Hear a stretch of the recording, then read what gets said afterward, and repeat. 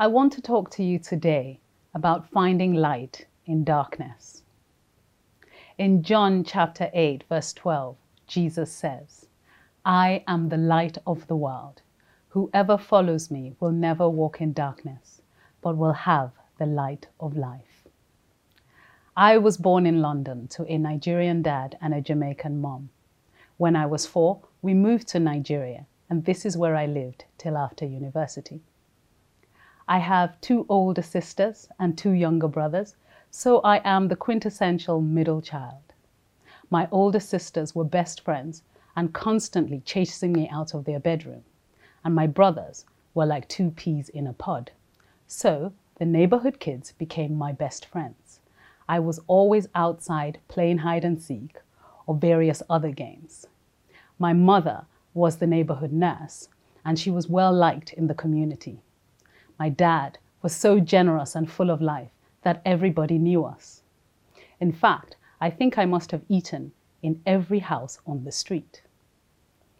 My mother was the first one in our family to give her heart to Jesus. And though I went to church with her occasionally, I wouldn't have called myself a Christian. Looking back now, I can see various moments where God brought His light into my life in the darkest of situations. When I was 8 years old, I woke up in the middle of the night and got out of bed. It was pitch black, but I could see a torchlight shining from the living room.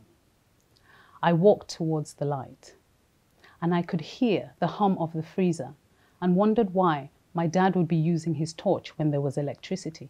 I moved towards the light, hoping to get a hug from my dad, but something stopped me, and I went back to bed. When I woke up in the morning, I found out we had been robbed, and it occurred to me that that must not have been my father's torch. I don't know what would have happened to me if I went towards that light. But I can tell you that in Nigeria, when robbers operate at night, they are almost always armed. It's the first time that I considered that there was someone looking out for me, something bigger than me. Another moment was when I was 15. I had spent so much time playing outside that I hadn't bothered to become a cool teenager. By the time I looked around, everyone was either way cooler than I was or was really into their schoolwork. I just didn't fit into any groups. It was really strange. I came from a really loving family, and I was having so much fun in school and in our community, but it just wasn't enough. So I went to my bedroom and made a really long list about why I wasn't valid.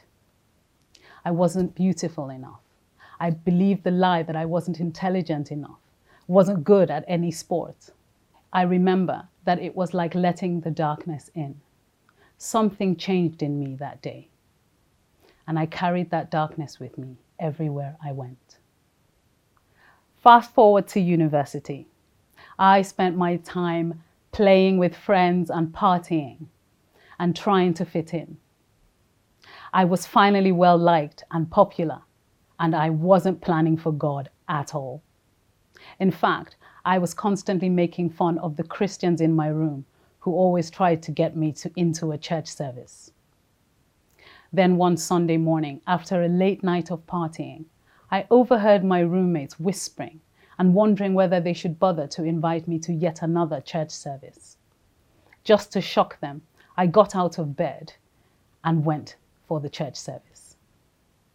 As soon as I walked into that church hall, my heart leaped for joy as I burst into an overwhelming flood of tears.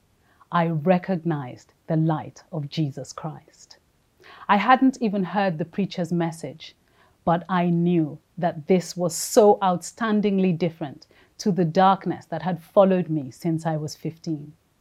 That darkness was controlling and limiting.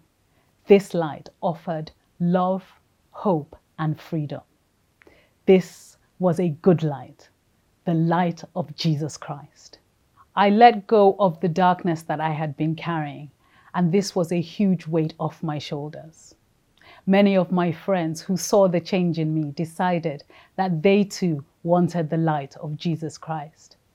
I went from a girl who simply followed the crowd to sharing my faith because the light of Jesus Christ compelled me. Of course, this doesn't mean that I no longer have any dark moments in my life. It's just that now the light of Jesus Christ shines bright enough to see me through it. 12 years ago, my dad sadly passed away from cancer. He was only 68 years old, and I thought he would recover from his illness. My dad had given his life to Jesus many years before, and he became an even better dad than he already was. He was the kind of dad that apologized when he was wrong. He was also the kind of dad that knelt down to pray every evening when he got back from work. So letting go of my dad was not easy. I'd visit him weekly and we'd watch telly together and discuss politics and sports. So when they moved him into the hospice, saying that he had very little time to live, that was a dark time. But Jesus was there, holding my dad's hand and holding mine. Jesus was not only the light at the end of the tunnel, he was the light in the tunnel, with us every step of the way.